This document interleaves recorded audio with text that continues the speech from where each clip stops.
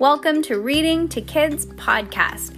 I'm your host, Jenna. And I'm your host, Peyton. And we're here to read to you or with you. We know that sometimes moms and dads don't always have the time or the motivation to read to their kids each night, and we know how important it is. So, on those nights that you're not in the mood, we're going to do it for you. Can't wait to read with you. Good job, Peyton. High five. I only ate 2 small potatoes for dinner. Well, you know I made you chicken noodle soup. You didn't eat it? I did. Oh, okay. Just not all of it. Oh, my goodness gracious. Okay, dude, we got to get going. Chapter 30. A message from above. Oh, look, they're at the top of the pyramid. Cool. Okay, ready?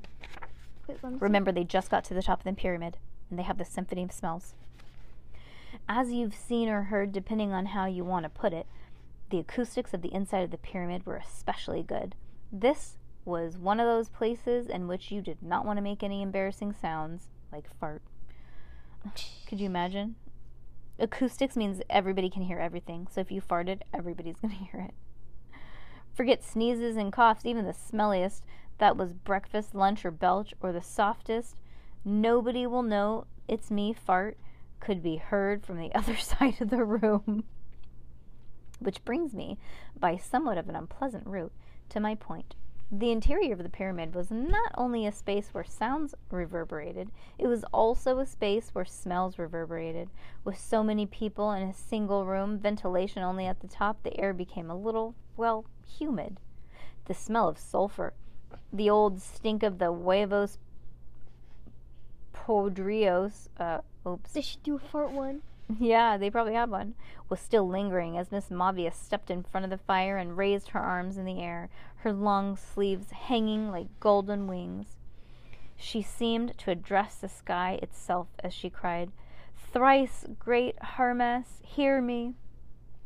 With the entire assemblage fixing their attention on Miss Mavius, very few people noticed that the small object, actually a glass vial, that dropped out of nowhere, as if in response to her words, only in a slightly... Let's turn the page.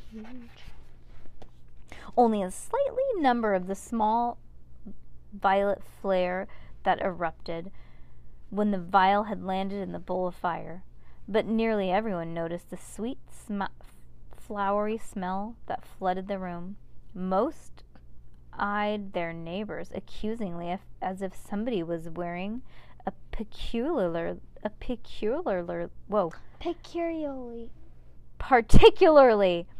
odoriferous perfume. That word was broken up into 2 different lines. Sorry, you guys. Okay, particularly, not peculiarly. Dr. L, who was bent over Benjamin, preparing the boy's nostrils for operation, raised his head briefly and sniffed. Then he returned to focus on Benjamin, presumably coming to the same conclusion. Miss Mavius didn't seem to notice the smell at all. The Egyptians called you Thoth. The Greeks called you Hermes. The Romans called you Mercury. She intoned, her arms still raised in supplication. The next vial to drop out of the sky, several more people saw this one. It caused a pale green, sparkling flare when it fell into the fire. It filled the room with a light, herbal, faintly medicinal scent that if you'd had a lot of colds, you might recognize it as... a lot of colds. You might recognize it as echinacea. Again, Dr. L raised his head, but at the same time held it up a little bit longer and inhaled thoughtfully. Then he shook his head as if to shake some dark fantasy. He started to prod Benjamin's nose with the reed. He was about to begin the operation. Miss Mavius faltered only briefly before continuing. Hermes Trismegistus, that's his name. We call upon you now. Give us your secret. As the 3rd vial dropped, several people pointed to it, their attention wholly diverted from the altar, when a dark blue-black flame jumped up from the fire, and the entire room gasped. And, as a curling black smoke filled the room, the scent of licorice, everyone sniffed in unison. Then they broke into a loud applause. It was all part of Dr. L's show, they applauded, or so they assumed. Dr. L, too, had turned his attention away from the imminent operation, but he wasn't clapping. He looked stunned, almost sick, as if they had heard some terrible news. "What's happening?" Miss Mobius asked him anxiously. "Who's doing this?"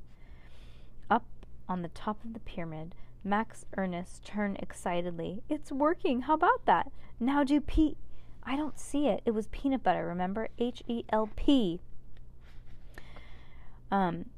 Heliotrope, echinacea, licorice, peanut butter. I knew it was peanut butter. It's just not here. It's supposed to be number 20. She opened the Symphony of Smells case and pointed to the empty slot. Max Ernest quickly stared, overturning the vials, reading the labels. "It has to be here. It has to—" "Oh, wait," said Cass. She tore open her backpack, reaching down in the very depths, and pulled out a Ziploc bag full of smashed-up trail mix. Inside, there were 5 ancient, shapeless peanut butter chips. As Cass showed them to Max Ernest, "Think these will work?" "I don't know. It doesn't really look like enough, but how about you mix them up with the sort of colors?" He looked through the vials and pulled one out. "Here, butter flavor." "Try it." "Me?" Cass nodded. Max Ernest pushed the peanut butter chip into the vial. Then he held it over the open skylight. "Here goes." "Oh, no!" His nervousness, he let it drop a little sooner than he meant to. The vial veered off to the side, and it looked like it would miss the fire altar. At the last second, it hit the rim of the bowl and fell into the fire. Cass and Max Ernest waited breathlessly into a small yellowish flame flared up. Soon the smell of peanut butter was released, not as strong as the other scents, but strong enough to waft all the way up to them. Our two friends sighed in relief. Down below, Dr. L staggered as if he'd been shot. "Pietro! Fratello mio, venga qua!" he cried. "Quanto tempo devo aspettare? Where are you? Speak to me!" Completely overwrought, he spun around the altar and then looked up towards the skylight. Cass and Max Ernest jerked their heads out of the view. "You think he saw us?" asked Max Ernest. "No, he thinks we're his brother for sure." As if to underline her point, Dr. L shouted his brother's name again. "Pietro! Pietro!" "Is it really him? Are you sure?" asked Miss Mobius, almost as distraught as Dr. L. "Could he have survived?" Dr. L didn't answer. He ran off the altar and out of the room. "Everyone, please stay calm. Everything is fine." We'll be right back," said Mrs. Mobius to the other audience. Then she raced after him. "Come on." Where are they supposed to go now? "I don't know." "Come on, we gotta get down now." Max Ernest was about to climb down the side of the pyramid. "Yeah, but not like that." Cass reached into her backpack and pulled out a coil of rope. Working quickly and professionally, she wrapped the rope around one of the lantern's steel supports and tied it to with 2 half hinges at the way of Grandpa Larry had once shown her.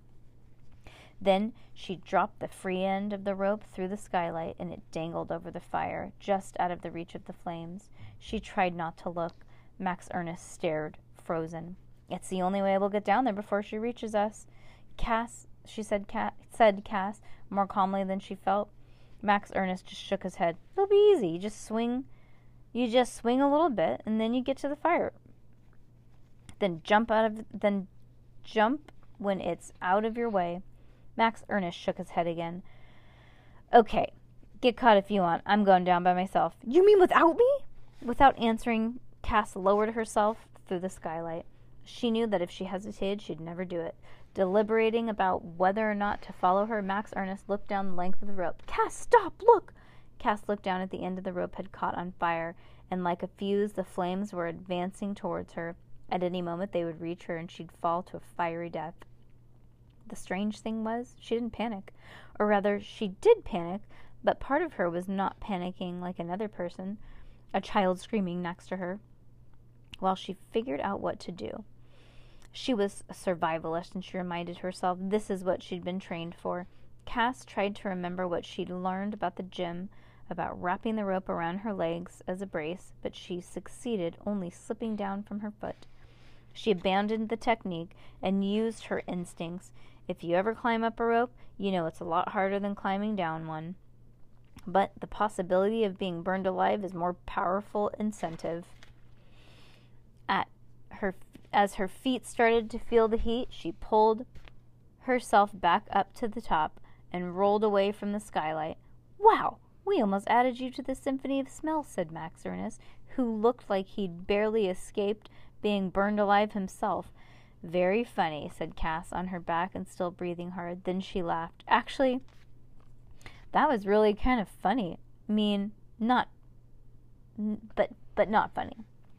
"Really, it was?" "Uh-huh. So then I made a joke?" Max Ernest beginning to smile. "How about that?" Okay. "So then, yeah, it took me almost dying," said Cass, sitting up. She smiled back at him to show him that she wasn't mad. "By the way, thanks for saving my life." "You're welcome," said Max Ernest, like it was no big deal. But of course it was. Cass didn't say thank you very often. I didn't really go down there without you. I thought you would follow me," Cass added. "But I shouldn't have gone anyway. I mean, since we're collaborators and everything. Sorry." "Don't worry about it," said Max Ernest. Like this wasn't a big deal either. But of course, Cass apologized even less than she said thank you.